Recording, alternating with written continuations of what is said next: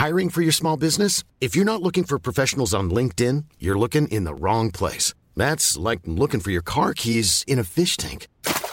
LinkedIn helps you hire professionals you can't find anywhere else, even those who aren't actively searching for a new job but might be open to the perfect role. In a given month, over 70% of LinkedIn users don't even visit other leading job sites. So start looking in the right place. With LinkedIn, you can hire professionals like a professional. Post your free job on linkedin.com/people today. Hey, I'm Ryan Reynolds. Recently, I asked Mint Mobile's legal team if big wireless companies are allowed to raise prices due to inflation. They said yes. And then when I asked if raising prices technically violates those onerous 2-year contracts, they said, "What the f*** are you talking about, you insane Hollywood ass?" So to recap, we're cutting the price of Mint Unlimited from $30 a month to just $15 a month. Give it a try at mintmobile.com/switch. $45 up front for 3 months plus taxes and fees. Promo rate for new customers for limited time. Unlimited more than 40 gigabytes per month. Slows full terms at mintmobile.com. There's never been a faster or easier way to start your weight loss journey than with PlushCare. PlushCare accepts most insurance plans and gives you online access to board-certified physicians who can prescribe FDA-approved weight loss medications like Wegovy and Zepbound for those who qualify. Take charge of your health and speak with a board-certified physician about a weight loss plan that's right for you. Get started today at plushcare.com/weight loss. That's plushcare.com/weight loss. plushcare.com/weight loss. Tell me about your early career then. Why did you want to become a footballer? Jermaine Pennant.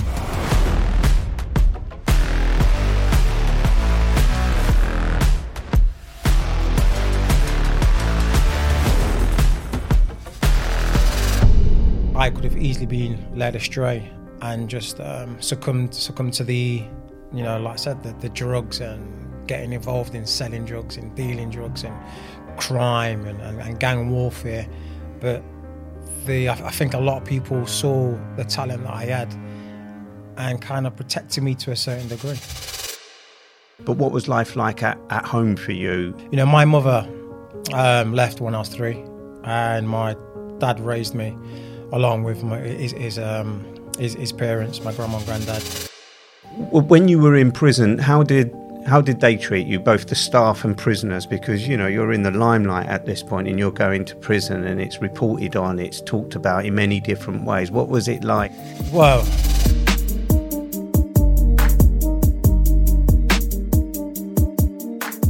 welcome to the Second Chance podcast. I'm Raphael Rowe, your host. This podcast focuses on the theme of second chance, exploring who deserves it, who has the authority to grant it, and what it means. We speak with people from diverse backgrounds, including those who have been given second chances and those who some might argue don't deserve them. Jermaine Pennant is a former professional football player known for his on-field prowess and off-field controversies. After being signed for £2 million by Arsenal at the age of 15, he went on to play for prestigious clubs like Leeds, Arsenal and Liverpool. However, his troubled personal life, including alcohol problems and run-ins with the law, soon overshadowed his football career. Despite his success on the pitch, he was labelled a bad boy by his former manager, Steve Bruce, and the British media. In his autobiography, Mental, Bad Behaviour, Ugly Truth, and The Beautiful Game, Pennant revealed that his upbringing and troubled relationship with his father, who was convicted of drug dealing, affected him psychologically to this day. He was diagnosed with ADHD at the age of 39, which gave him clarity in understanding his past decisions, particularly his finance and careless life choices. Although Pennant has had his fair share of struggles, he is now determined to help others who find themselves in a similar situation. He's found love with Jessica Impezi and is working towards a brighter future. With a focus on sport and mental well-being, Pennant hopes to change the public's opinion and share the real truth about his life experiences. Jermaine, thanks for coming in and talking to me. It's a pleasure to meet you. Same wise. And do you know what? I mean, I'm a big football fan, not a Liverpool fan, by the way, or Arsenal fan. I'm a Chelsea man, a team you didn't play for. Yeah. I want to ask you, the World Cup's just kicked off. England playing their first game today. Will you watch the game? Are you a football fan in terms of watching teams? Especially big tournaments like this. I watched the Qatar and Ecuador game. Yeah, I did. The first Yeah. goal. The first goal was like, how I'm still scratching my head now. It's crazy, isn't it? I mean, everybody reacted as in, you know, right, they're being paid, you know, something's gone wrong. That's the first thing I thought. I said, officials have been... Yeah, I mean, it weren't the greatest opening game, and they're the first team to lose. But so you watch the World Cup, you will watch the football game. Yeah. So I watched. And that's what I'm curious about. You know, when you've played professionally as a footballer, whether after so many years, because you're at it since you're a kid, you go through the professional ups and downs. You played at some of the biggest clubs in the country. Do you go on to watch football? Do you still love the game? I mean, we have pundits coming out of the game. But do you still go on to watch the game and love it in the same way you did when you were a kid in the park kicking the ball? It's a good question, but I feel now I'm more of a fan of Liverpool than I was when I was in my playing days. Obviously, when you're playing, you have to support the team that you're playing for. But now I get more emotional when I watch Liverpool. If they lose or win, you know, I'm screaming at the TV. It ruins my weekend. So yeah, I'm definitely not fell out of it. I've just become more of a fan. And why Liverpool as opposed to the other teams you played for? I followed my father. He, as I was growing up, he was a Liverpool fan. And their family was, so he just literally, you know, you just follow suit really.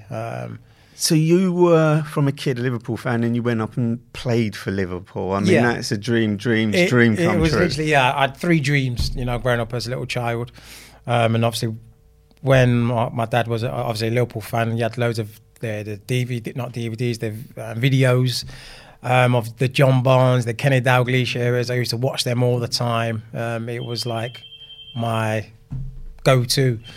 So yeah, I had 3 dreams, and one was playing for Liverpool one day in my career, becoming a professional footballer. Tick, tick. Yeah, and the one that I missed out was playing for England. But I played for England all the way through until like under 21s, but just never made the senior team. And why was that? Because you had the ability. I mean, you were a phenomenal football player. I remember watching you. You know, I'm older than you, but I remember watching you play football as, you know, just a football fan. You know, why do you think you didn't get into the England team? It was definitely, I reckon, a little bit of the attitude, probably off the field incidents, which definitely hampered me getting the England call up, because playing for your country, you got to a certain degree, have a good image, which I didn't have the best at the time, so that probably played a part. And that image starts from when you were young, from the little bits that I deliberately don't read or watch or listen to too much, although I've heard you speak when I've listened to some podcasts you've been on previously or some interviews you give. Tell me about your early career then. Why did you want to become a footballer? Why did you have this dream? I mean, you talked about your dad and his love of Liverpool, but it also, you know, some kids turn away from what their parents want. But that wasn't you. I read that football was, you know, the thing that you wanted most as a kid. Yeah, it was something that it's like a gift that I had. So, and as soon as I could walk, basically I was kicking things around the house, in the garden, football. No matter where I was, people used to say that we used to see you walking the streets at night, but you was with a ball all the time. And it's just a passion that I had, and something that I really, really enjoyed. And where I growing up was probably my saviour, my way out of the guns, the crime, the drugs. So that's what really led my life, rather than the other bad path that I could have taken. What do you mean by that? You mean you grew up? I know you grew up in Nottingham. Meadows, Nottingham. It's an estate, council estate. At the time, it was at the time it was what I was used to. But, you know, when you grow old and you look back and you go, yeah, it was hard conditions, and I could have easily been led astray and just succumb to the, you know, like I said, the drugs, and getting involved in selling drugs and dealing drugs and crime and gang warfare. But I think a lot of people saw the talent that I had and kind of protected me to a certain degree.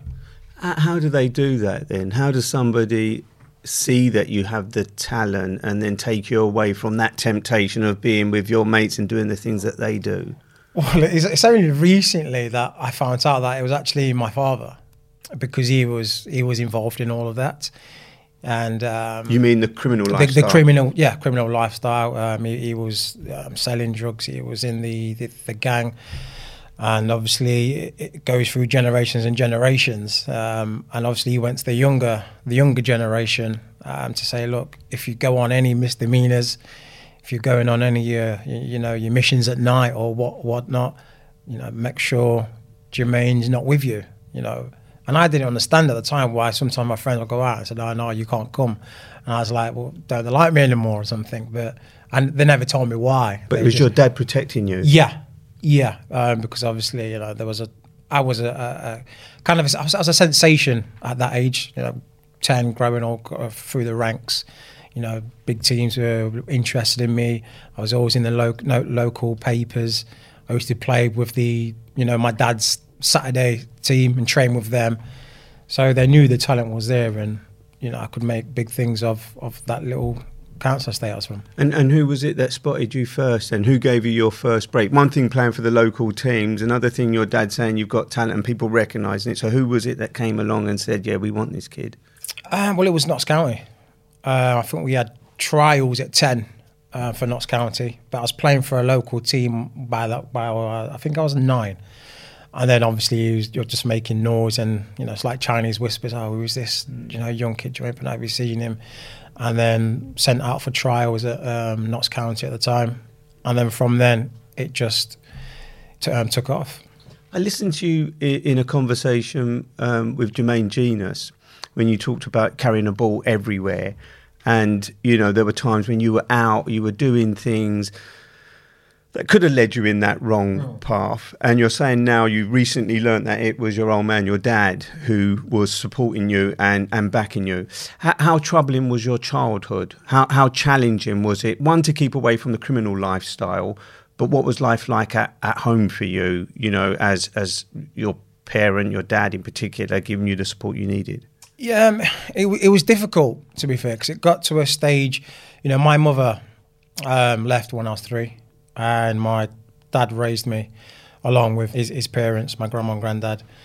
And then by the time I was about 4 or 5, I was with multiple families, with stepmoms here, stepmoms there, and until I was about probably like 10, when I was 8, my brother was born. So I never had a mother around. It was all just me and my father. And I saw all my siblings grow up with their mothers. And then it got to around, I would say, when I was about 11, 12, when my dad started to not deal, turn into using. And that was hard, because the guy that was my kind of hero and I looked up to, I saw his world crumbling. And there was issues with me already without having a mother. There was issues of abandonment. My dad couldn't then really look after me. I was on my own.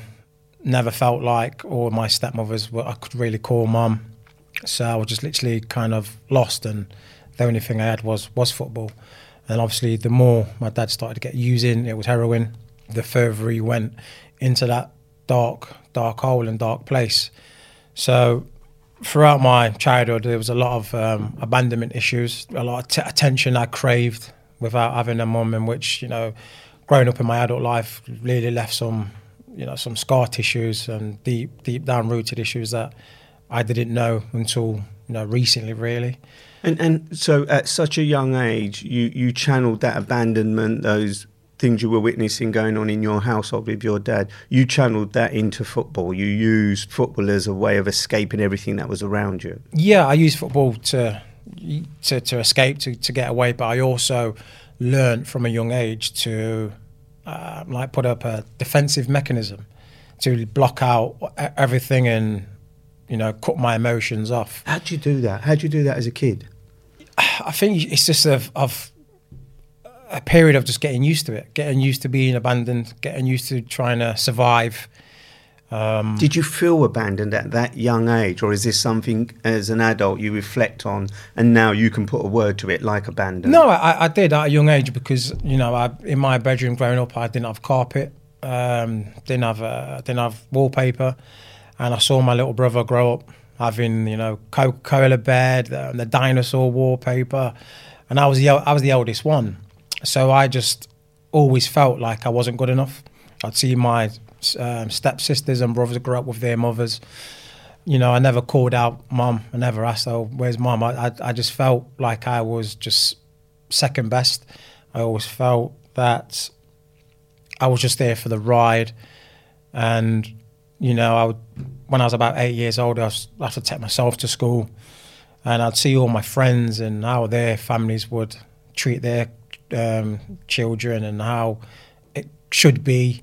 So I knew how it could be and how it should have been, but I just accepted what I was going through and just kind of shut off and just literally got on with it and survived. As an adult, when you reflect, what's the negative you took from that and what's the positive you took from that? Because, you know, those abandonment issues, that kind of what you've just explained sounds horrible for any kid of that age to go through. And there are probably lots of kids going through that, parents not recognising that they've abandoned their kids. But as an adult now, when you look back at what your life was like as a kid, what's the negatives and what's the positives that you've taken from that? Well, I start with the positives is that, you know, I, like I said, there's probably loads of kids out there who may be in the same situation. And I can tell my story to give them hope that there is a better way out. There is light at the end of the tunnel. And the deep trauma that you carry and you don't address, which I didn't, will eat away at you inside and then cause self-destruction and destruction within your adult life. So the positives is that I've been there. I can tell you how to, you know, get the best out of the bad situation, try and shed that trauma. And the negative is that keeping it all in, it's like a ticking time bomb. You cause so much destruction through your life. You take the wrong decisions, thinking it's the easy way out. Keeping your emotions in is probably one of the biggest hurts and pain that you can feel, because not letting that out and not speaking about it, it will just, no matter how strong you feel or how good you think you're doing, it will always come back and lead you down the wrong path and make you the wrong decisions. So despite the fact that you overcame some of those challenges in your early childhood, you went on to lead a really successful footballing career. But during that footballing career, you had some ups and downs, didn't you? Because 100%. Tell me about some of those. You know, when did it start to manifest itself? Because from the age of 10, when you were picked up by Notts County and you started on this projection of becoming, you know, a professional football player playing at the highest level, where did it start to go? I hesitate to say wrong, but, you know, the trials and tribulations you experienced. I think it probably, to a certain degree, started to go wrong from the get-go, because I didn't have any structure in my life, zero stability. I felt like I had no love. I felt like I was on my own. I didn't really have family to turn to when things were going great or things were going bad. I never had advice in financial situations. I never had advice on, well, this is going to hamper your career. I didn't have nothing. So I was literally in the wilderness and like survival mode. So from the get-go, I was fighting a battle. You know, you put a line out of adults and you go, you know, if you've had any trauma, step back. If you've seen drugs, step back. If your family's separated, step back. If you haven't, step forward. So the people who haven't had none of those battles are going to have a better way in life. I'm already, you know, 5 steps, 7 steps further back. So I'm already in a loss. And going through my career, I was finding certain situations difficult. I didn't know about mental health. I didn't know about depression, which now I do, and I can look back and say, yeah, I was very depressed.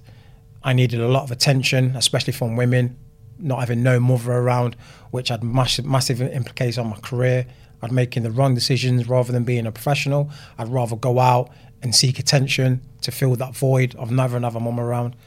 I'd use a lot of things of my trauma as a child as excuses to make wrong decisions. So it was from the get-go, but I had such good ability that I got to a certain point.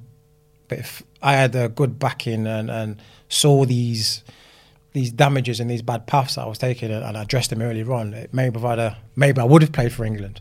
Where were the clubs in all of this? I mean, we hear about the clubs providing pastoral support and sort of helping young, talented footballers, at least today. Yeah. Did that not exist during your playing days? Not really. You look now and there is things in place, but the best you had was a player liaison.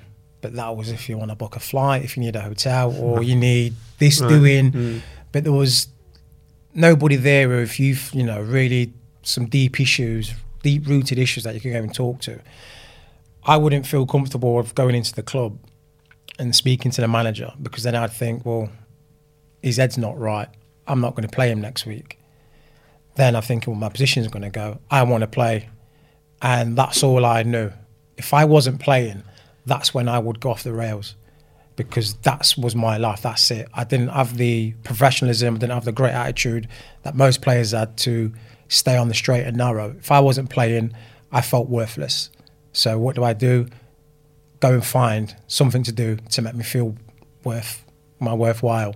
Go out, be around people who were probably bad at the time, but accepting me because I've got money or I'm famous, and people be interested in me because I'm famous. But if I wasn't playing, I couldn't handle it. How did you turn the negative energy that was around you, the negatives that you were oozing, onto what you could do on a football pitch? Because it's one thing sort of living this life behind the scenes, being famous, getting the attention, going off the rails slightly, but on the pitch you were phenomenal. I remember watching you, and I'm not just saying it, I remember you playing. I mean, what I'm trying to say is the resilience you must have had. So you've gone through this childhood trauma, you've taken that into your professional career, still don't have the support, yet you go out on the pitch and you turn it on. How can you do that?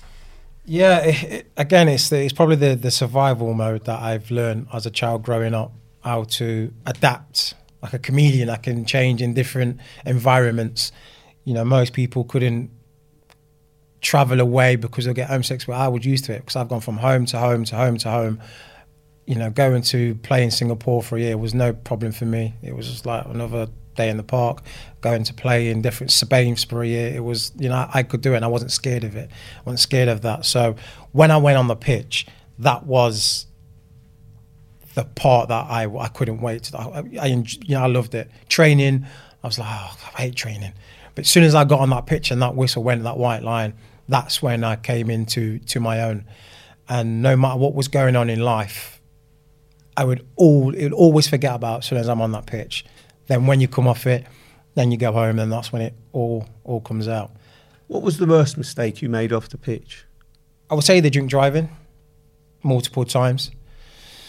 Drinking because you were burying these childhood traumas? Absolutely.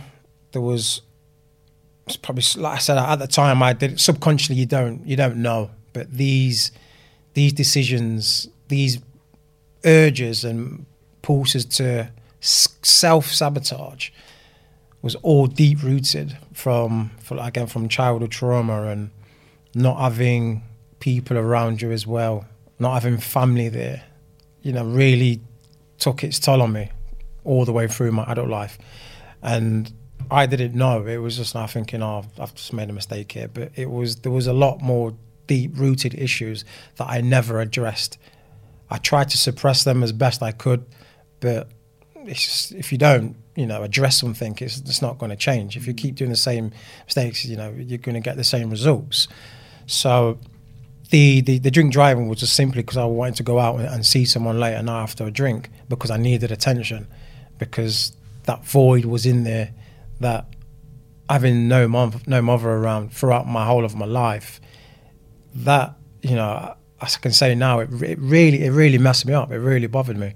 It's interesting, and I pick up on that because, you're a superstar. You're on a football pitch. You've got thousands of fans in a stadium giving you attention. You've got millions of fans around the world giving you attention. But it was that simple missing of a mother, that simple person that makes such an impact on our lives. So you had all the attention in the world, but it was the one thing that you needed that you didn't have. And I'm sure off the pitch, good-looking guy, you had all the girls at that time kind of giving you all the attention. Why was there still such a gap in your life? Because growing up as a child, I think what maybe the first 10 years is the most important years of a child.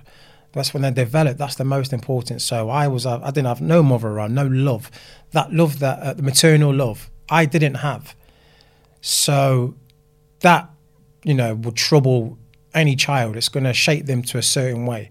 Then on top of that, I would see my dad jump from relationship to relationship to relationship. He wasn't in a stable relationship. So I'm seeing, as a young child, which I'm developing, I'm seeing not only no maternal love from my mother, so that I'm feeling like I wasn't good enough, abandonment. Then I'm seeing my dad, father jump from relationship to relationship. So I'm thinking, oh, that's normal. So I was just, I was, as a child, I've seen the drugs and I've seen crime where I was brought up. My housing conditions weren't great.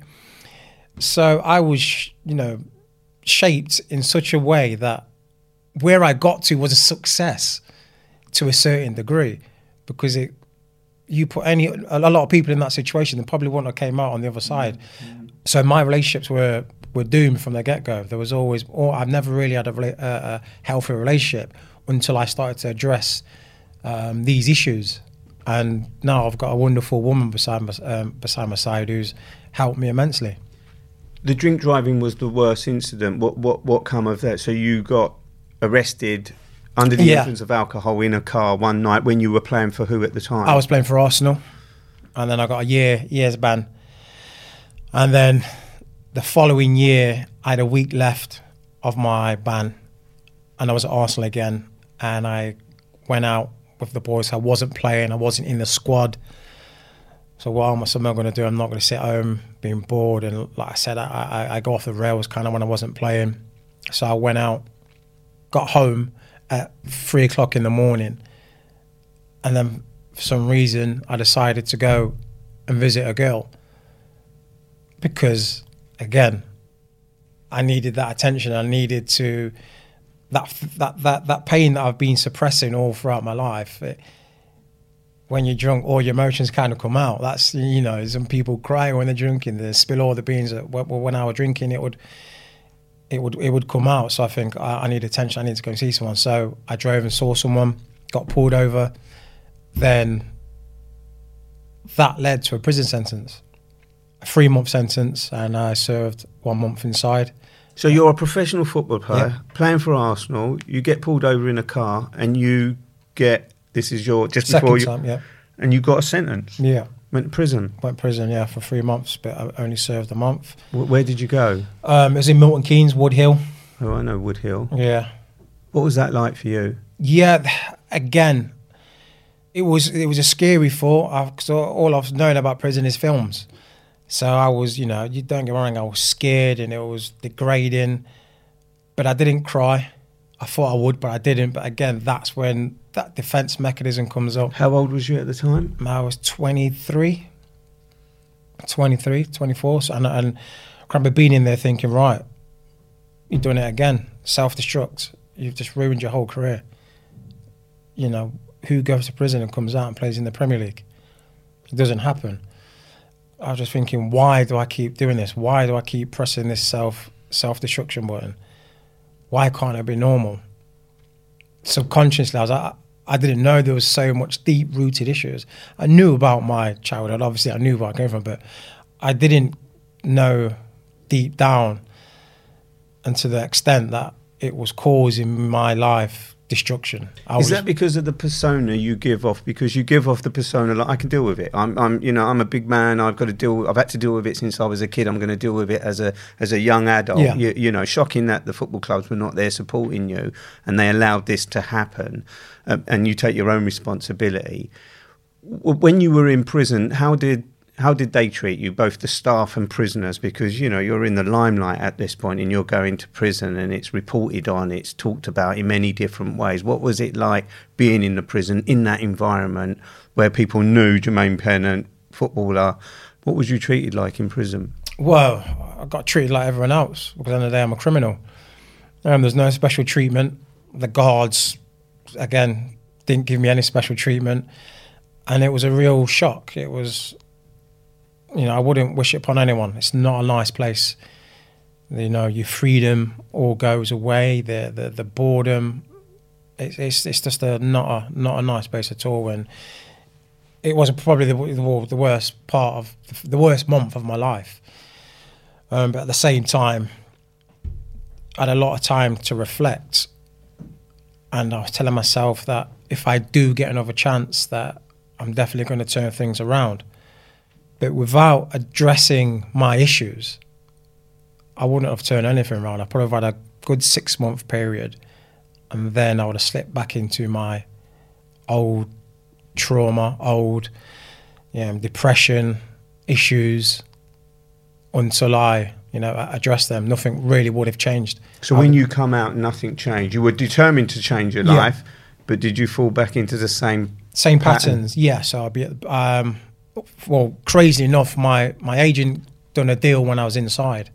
Birmingham and Arsenal agreed a fee when I was inside, and I came out and had another chance to play in the Premier League with Birmingham. And you knew this while you were banged up, that you were going to come out and go and play on in the Premier League. Yeah, and that should have been, to most people, it would have been, praise the gods. There's an angel looking over me to give me another chance. Jermaine. Not for me. It was, right, I'm going to play football, but I would do the same mistakes throughout my career. I would, rather than staying on a Friday night, I would risk maybe going out until 12 with friends. Rather than staying and be professional, I'd risk certain things. I would sometimes turn up late. Do you think that was, as well as the kind of childhood trauma, an ego? Because you were so talented, and because you'd been treated up until this point as, first name on the sheet, you were always going to get a game that you knew, regardless of what your behaviour was like. I read about the time you turned up. I think I was listening to you and Jermaine Pennant talking about the time you turned up at England, and he said you turned up kind of music blasting, you turn up, you get straight on the pitch and you do your thing where everybody turned up in suits, desperate to impress the manager. Do you think it was an egotistic thing? Do you think because you were so talented, your talent alone was enough for them to overlook your behaviour? To a certain degree, yeah, because when I was at Birmingham, I spoke to Steve Bruce, and he says, half the time I knew you went out. Half the time I knew I shouldn't have picked you to teach you a lesson, but you was always the best player on the pitch. So I would just turn a blind eye and not ruin the team, because we want our star players on the pitch. He said one night the bouncers told me that, is Jermaine injured? And Steve Bruce said no. Why? Oh, because he's here. Steve Bruce had all the bouncers in Birmingham at the time, keeping an eye on the players. Yeah, literally. So they would tell him, and I'd think, how does a gaffer know that now? And so instead of, giving me a fine and not playing me, he said he kept it quiet, and he was going to think, right, he's obviously not going to want to start because he's been out, he's had no sleep, he's been drinking. So he's going to punish himself. So this will be given reason not to play him next week because he's not playing very well. He said, I left it, didn't say anything, and you got man of the match. So I couldn't bring it up. So there was a certain degree where I knew I could get away with certain things, and I knew that once I was on that pitch, I would always give it 110%. I would think nothing's going to affect me. This is what I've been born to do. This is what I was born to do. This is the gift I got. Was this the point where because I remember it, can't remember what team you were playing for, and it probably was Birmingham at the time, and you played with a tag on your ankle, right? And it got a lot of attention. Yeah, it was the first. What was it like for you, though? Because there's lots of sports reporters who wrote about it and other people who wrote about it, whether it should or shouldn't be allowed to happen. What was you thinking about it at the time? You're playing, you've got this tag on, what was it like for you? It was embarrassing. Was it? Yeah, it did. It felt embarrassing because it's good to hear that, though. Yeah. It's good to know that you felt embarrassed because, like I say, at that time you give off the persona like, well, it is what it is because you don't know who I am and what I've been through. So it's nice to hear that you're saying it was embarrassing for you and it weren't a tag as in, look at me. Look at me. Yeah, no, not at all. The thing is with me, but I used to put an ego on. I used to put a different persona on to be liked, to be accepted, because of issues that I had. So when people actually get to know the real me, I'm totally kind of the opposite of what I used to be like. But I didn't just go out just to be liked, get certain friends just to be liked. So yeah, having that tag was very embarrassing, and I used to try and hide it as much as possible, cover it up so it wasn't seen. But no matter what, it got attention, and the stick I would get from the fans, it was embarrassing. And that part of my career, was a sticky one, was not a nice part. And I always say, if there's anything that I could have changed, it would have been that part of my career. When did you first address the underlying problems that made you the difficult person that you were, the issues, the trials and tribulations? When did you first recognise that now I need to get something done here? It was when I was seeing my life kind of spiral out of control. As in, I would get opportunities at football and I would piss it up the wall. It was when football finished, I would get jobs maybe at Sky Sports, and I was going through a bad part of my life in a divorce, and I went out the night before very late and done the Sky Sports show and got pulled off here. And then I thought to myself, and I speak to people, how do I keep self-destruction? Why do I keep pressing this red button and just causing myself hurt and despair? What is wrong with me?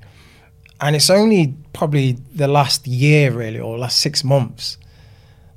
Last year, I would say, where I met Jess, and she had a troubled upbringing, and she's been very helpful, and said, look, let's try and get help here.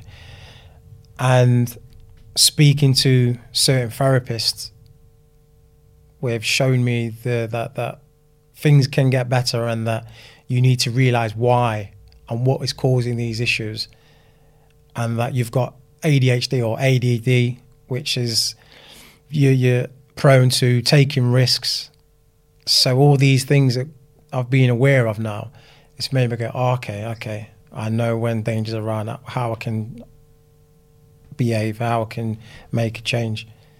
How difficult is that, though? How difficult is it coming to terms with the challenges that you're having to face about your identity, your past, because there are things you can't change, as you say, but you can address the underlying problems that makes you the person you're going to be from this day on, or at least since you started the therapy. How difficult is that? Because you've led a life of self-destruction. You can't just switch that life off. That still kind of lingers around you. It's around your aura. 100%. And it's like I said, that temptation will always be there. But you've got to have one of the good things, you've got to have someone close to you who's good for you. And I've got that in my agent, in Jess, who really does spot any signs, and it's all about being determined to want to make change. That's probably the biggest step, is admitting that you've got issues, admitting that the mental health is there, admitting that something's not right, and wanting to make a change is probably the biggest battle. And do you think you've got that? Do you think you've got to that point where you do want to make a change? You're going to work on these issues? 100%, because if I didn't, I would have ended up on a dark, lonely path. And I'm not getting any younger. I want to have a nice relationship. I want to have a family. I want to have a good career in media now. And if I don't make changes, that will not happen. And I wish I addressed this a long time ago, and I would have had a more successful career. And then people would have took me serious now in work, where I still to this day probably struggle a little bit more in getting media work, jobs, TV stuff, because of my past. They don't trust me, which is, rightly so, and they have their right. So I'm still working hard on changing that image, how people perceive me as. And the main thing is I want to do that.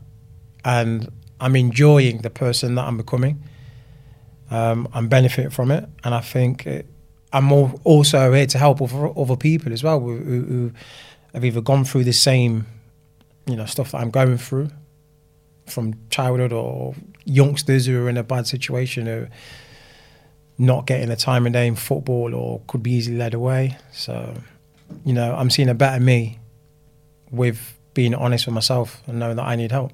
And does that also mean you have to address these, if you haven't already, or you're working on at the moment, these kind of abandonment issues, the things that led you on this path of self-destruction? How much of that do you have to address, or can you park that and sort of say, that's what caused my problems? I don't have to go back and try and address that. I don't need to, meet with my dad and talk about those issues. I mean, we all have those issues, and I'm just curious to know whether you can move forward and be the person that you want to become with Jess and turn your life around. How much of that past do you have to address, i.e. confront it, deal with it, in order for you to put it away? Well, most of it, really. I think you have to accept it. You have to basically not use it as an excuse. I think that's what I've been doing throughout my life, using it as an excuse. So when I do, go off the rails, it's because of what I've been through and, letting it affect me. Rather than using an excuse, you go, all right, I'm aware of it was difficult growing up. I know that. I know that the path that it led me on, and it will continue to lead me on that path if I don't address it. I've forgiven my mum for never being there. I've forgiven my father for abandoning me when I had nobody, to a certain degree. And I'm at ease with it. And I use it as a tool now to make the right decisions and speak to people, be open, show my emotions, because otherwise I'd bottle a lot of things up, and then that's when you start going quiet within yourself and you keep things in, it just eats away at you and you go back on that spiral again. Have you ever had the chance to meet your mum? No. I think our last time I probably saw her when I was about 14. So you have, since she abandoned you? I saw her when I was 14 to 13 to get a signature for a passport that I needed to go to France for England under 13s. So without her signature, I won't be able to get the passport. And you've not seen her since? No. Is it something you think you have to do in order to get past where you're trying to get past now?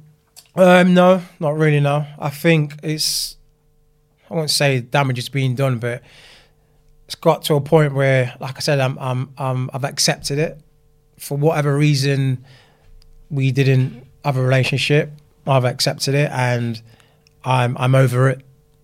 And I don't look back and use it as an excuse anymore. But do you know why? Have you been able to? Do you need to know why? No, I don't think I'll ever know the honest truth, because I've asked my father and my grandmother at the time the reasons. I said, and I spoke to my dad, and he said, I've never stopped your mum or yourself having a relationship. He said, it's your mum at the end of the day, when I was younger. And then I spoke to grandma, like, what's the issue? And I've got one story and then another story from my mother. My mother said that she got threatened, that she couldn't have a relationship with me and never to go near me as a child, to just, when my mum said that, I was thinking that's a bit strange. My dad was, only 22, 21. I don't think he's really ready to take hold of a child. And my dad used to pick me up on weekends, or take me back on weekends. He'd have me like once a week and take me back on the weekends. And he's saying that when I went to drop you off, she wasn't there. Went back for like 3 weeks in a row, ended up being 6 weeks, ended up being 3 months, and she just vanished. And then my grandma said it was because my mum's parents, they didn't want her to have a child, and she didn't want to have a brown child because she was about 17 at the time. Her parents were Scottish and Irish. And which I kind of believe the story more, because I can remember my dad taking me back to my mother's when I was younger, and I always used to cry when he used to go. So I kind of believe that story, because again, there's no reason why my dad would threaten Mum not to come around. So, if you could change anything about your career, because there's been other incidents, hasn't there, that have been reported about, the negatives. Is there anything that was said about you in the papers or reported on that just wasn't true, that frustrates you no end? I know what it's like to be demonized in the media when it's not true. So you admit you went on this kind of self-destruction, but was there any times where they said things about you or reported on things that you felt was unfair? Yeah, there's multiple things. Family matters that wasn't true. Saying my brother's mum was an escort or something like that, which was in the papers. That wasn't true. There's stuff about myself that I was an alcoholic, which I don't hate alcohol. I only used to do it to God just because I was with friends and but stuff that would be detrimental to your kind of career, that would have negative impacts. And just the tag that I've got from the media, which to this day I'm still trying to scrub off, was the bad boy. I was never a bad boy. I'm not a bad boy. I'm not a gangster. I'm not I don't go into work causing mischief or mayhem. I'm not fighting. I don't, I was never a bad boy. I was a young kid who had issues, who had mental health issues, who had trauma, and didn't address it and didn't know how to deal with it. And I'd let it out in different ways to make me feel better. But I was never a bad boy. So them printing stuff like that kind of was harsh. I didn't really like it because I didn't know where I came from, what I've been through, and why I was going off the rails. And do you think now that you're more open and you're talking about these issues and explaining why you did what you did at the time, do you think the media are starting to reflect that? Do you think that, coming on a podcast like this, sharing insights into your life, being as candid as you are about your upbringing, your life, your trials and tribulations, do you think they're being fair in reflecting that now? Well, I hope that's the plan. That's the hope that, the kind of, it's the real me, because when you're playing football and you're going out and you do have an ego, you do have a mask, a facade that you want people to think how you are. It's like, you get certain players who on the pitch are cheeky, arrogant, and but that's their character. Off the pitch, they're probably, they might be totally different. They might be quiet and subdued in themselves, and that's what I was kind of. So I was labelled the bad boy. So I'd play up to that. Of course, I would play up to being a bad boy. So I would like that image. So I'd, the bad, even Steve Bruce would call me morning bad boy. So I'd kind of live up to it. Yeah, of course. Because I'm accepted as the bad boy. So that's me now. But really, I'm totally the opposite. I'm at home watching Harry Potter movies at 9 o'clock. Like my glasses, don't match. So, I'm at home, but, in bed at 9 just watching series. So I'm totally, I couldn't be further from a bad boy. So hope now that I'm explaining, and it does come across different, and the views are a lot different. And that's what I'm trying to get, that image that, playing career, okay. I'm not using my trauma, my endeavours as excuses. They was just what I was going through at the time. What does the future hold then? So you say, explaining why you did some of the things that you did, dealing with your past traumas in order to sort of move forward, and people do see you as more reliable than this kind of self-destruct person. What does the future hold then? I mean, what is it you want to do now? I really, obviously, sports has been all my life. So, I really enjoy media.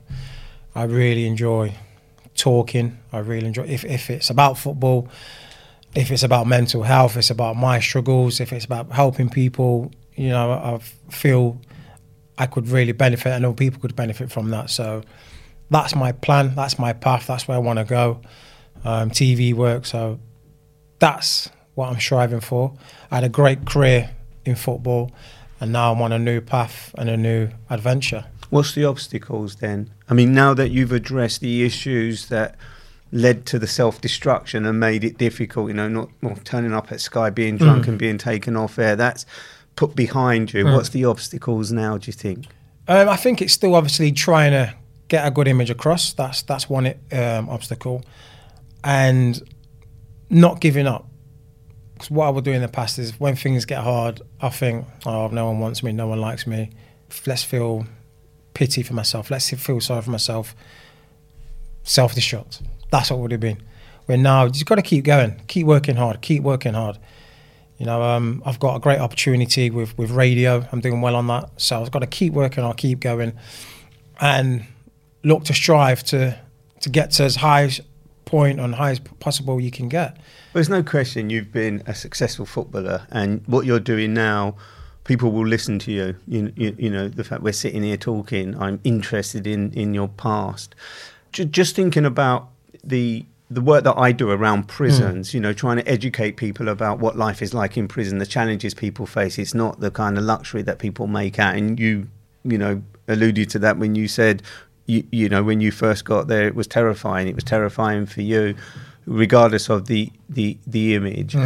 What do you think about people's perceptions of life in prison, and giving people who come out of prison who may have made a mistake, like drink driving, another chance in life? Yeah, it's like if you go in prison, you're automatically branded with criminal. You're not really fit for society. You're not really going to get a chance. We don't want that baggage of you being a criminal prison in our workplace. It's very difficult. People being in that situation, I can see how hard it is for them to better their life in society. And I think that's very unfair. Everyone gets a second chance to change their life. If you're an addict, you go to rehab and to fix your life up, to do better. If you go in prison, there's no reason why you should be allowed to go on to better things if you doing right for yourself. But once you go into, I was lucky. I was very lucky that the talent I had, that Steve Bruce wanted to give me that chance. But if it wasn't for him, then I would have been struggling. So I was lucky in that sense. But people in prison, I see why it's very difficult from them, because they're branded already with failure, not worthy, not trusted. And I can see why they can get themselves back inside, because society is not accepting them. What's really interesting, sitting here listening to you, talking to you, knowing about your footballing career, the candid and honest conversation you have about your past traumas, which is really enlightening, actually. And I think you're an ideal role model, you know, in many different ways. You know, you've been a professional footballer who's been to prison but still came out and played football. You've had a traumatic childhood, you know, so there's lots of kids, girls and boys, who come from just elements of that, you know, forgetting the professional football, there will be some, but you have so many different elements. And your word is powerful, whether you think it or not. And I say that with the most respect, in that, because you talked about feeling abandoned and being worthless and needing attention, but you have the attention of millions of kids.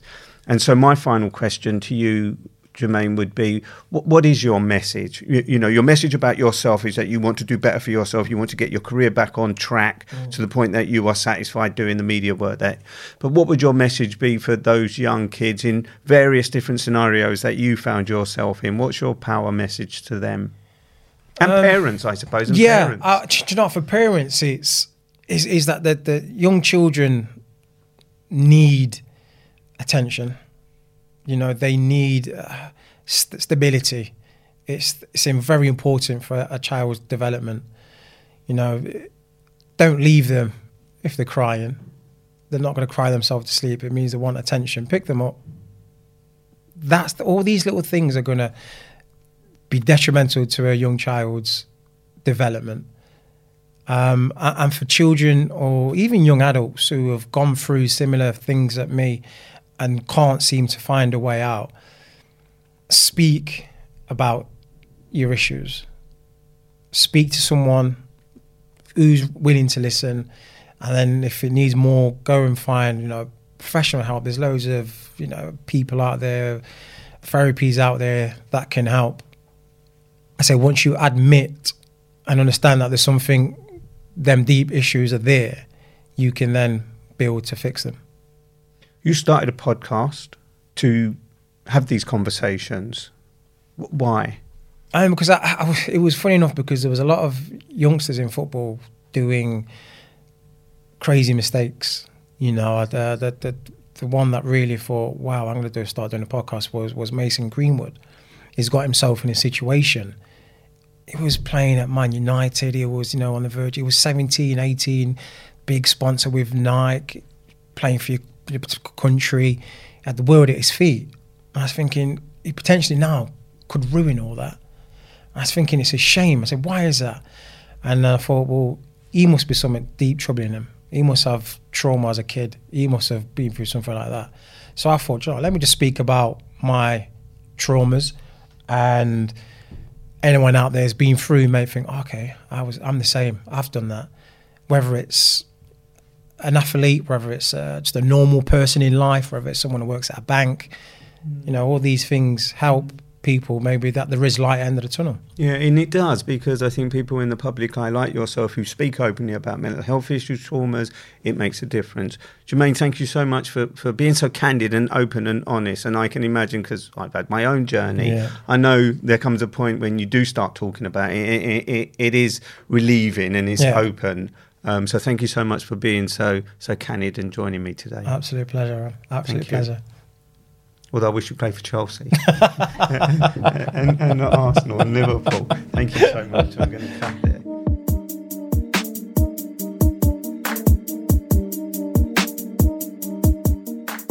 Thanks for tuning into Second Chance Podcast. Your support is greatly appreciated.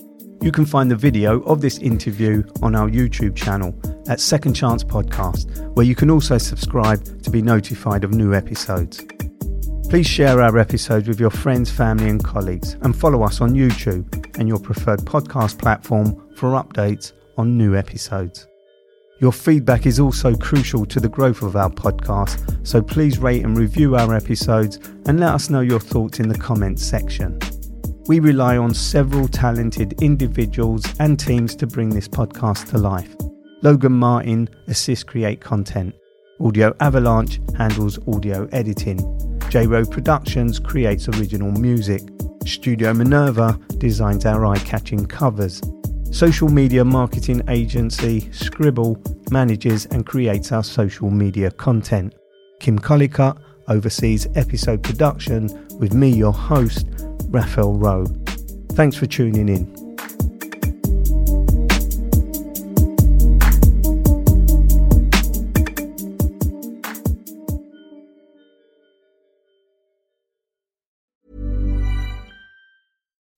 When you make decisions for your company, you look for the no-brainers. If you have a lot of mailing to do, Stamps.com is the ultimate no-brainer. Use the Stamps.com mobile app to mail everything you need to keep your business running with up to 89% off USPS and UPS. Make the same no-brainer decision as over 1 million other businesses with Stamps.com. Use code PROGRAM for a special offer. That's Stamps.com, code PROGRAM.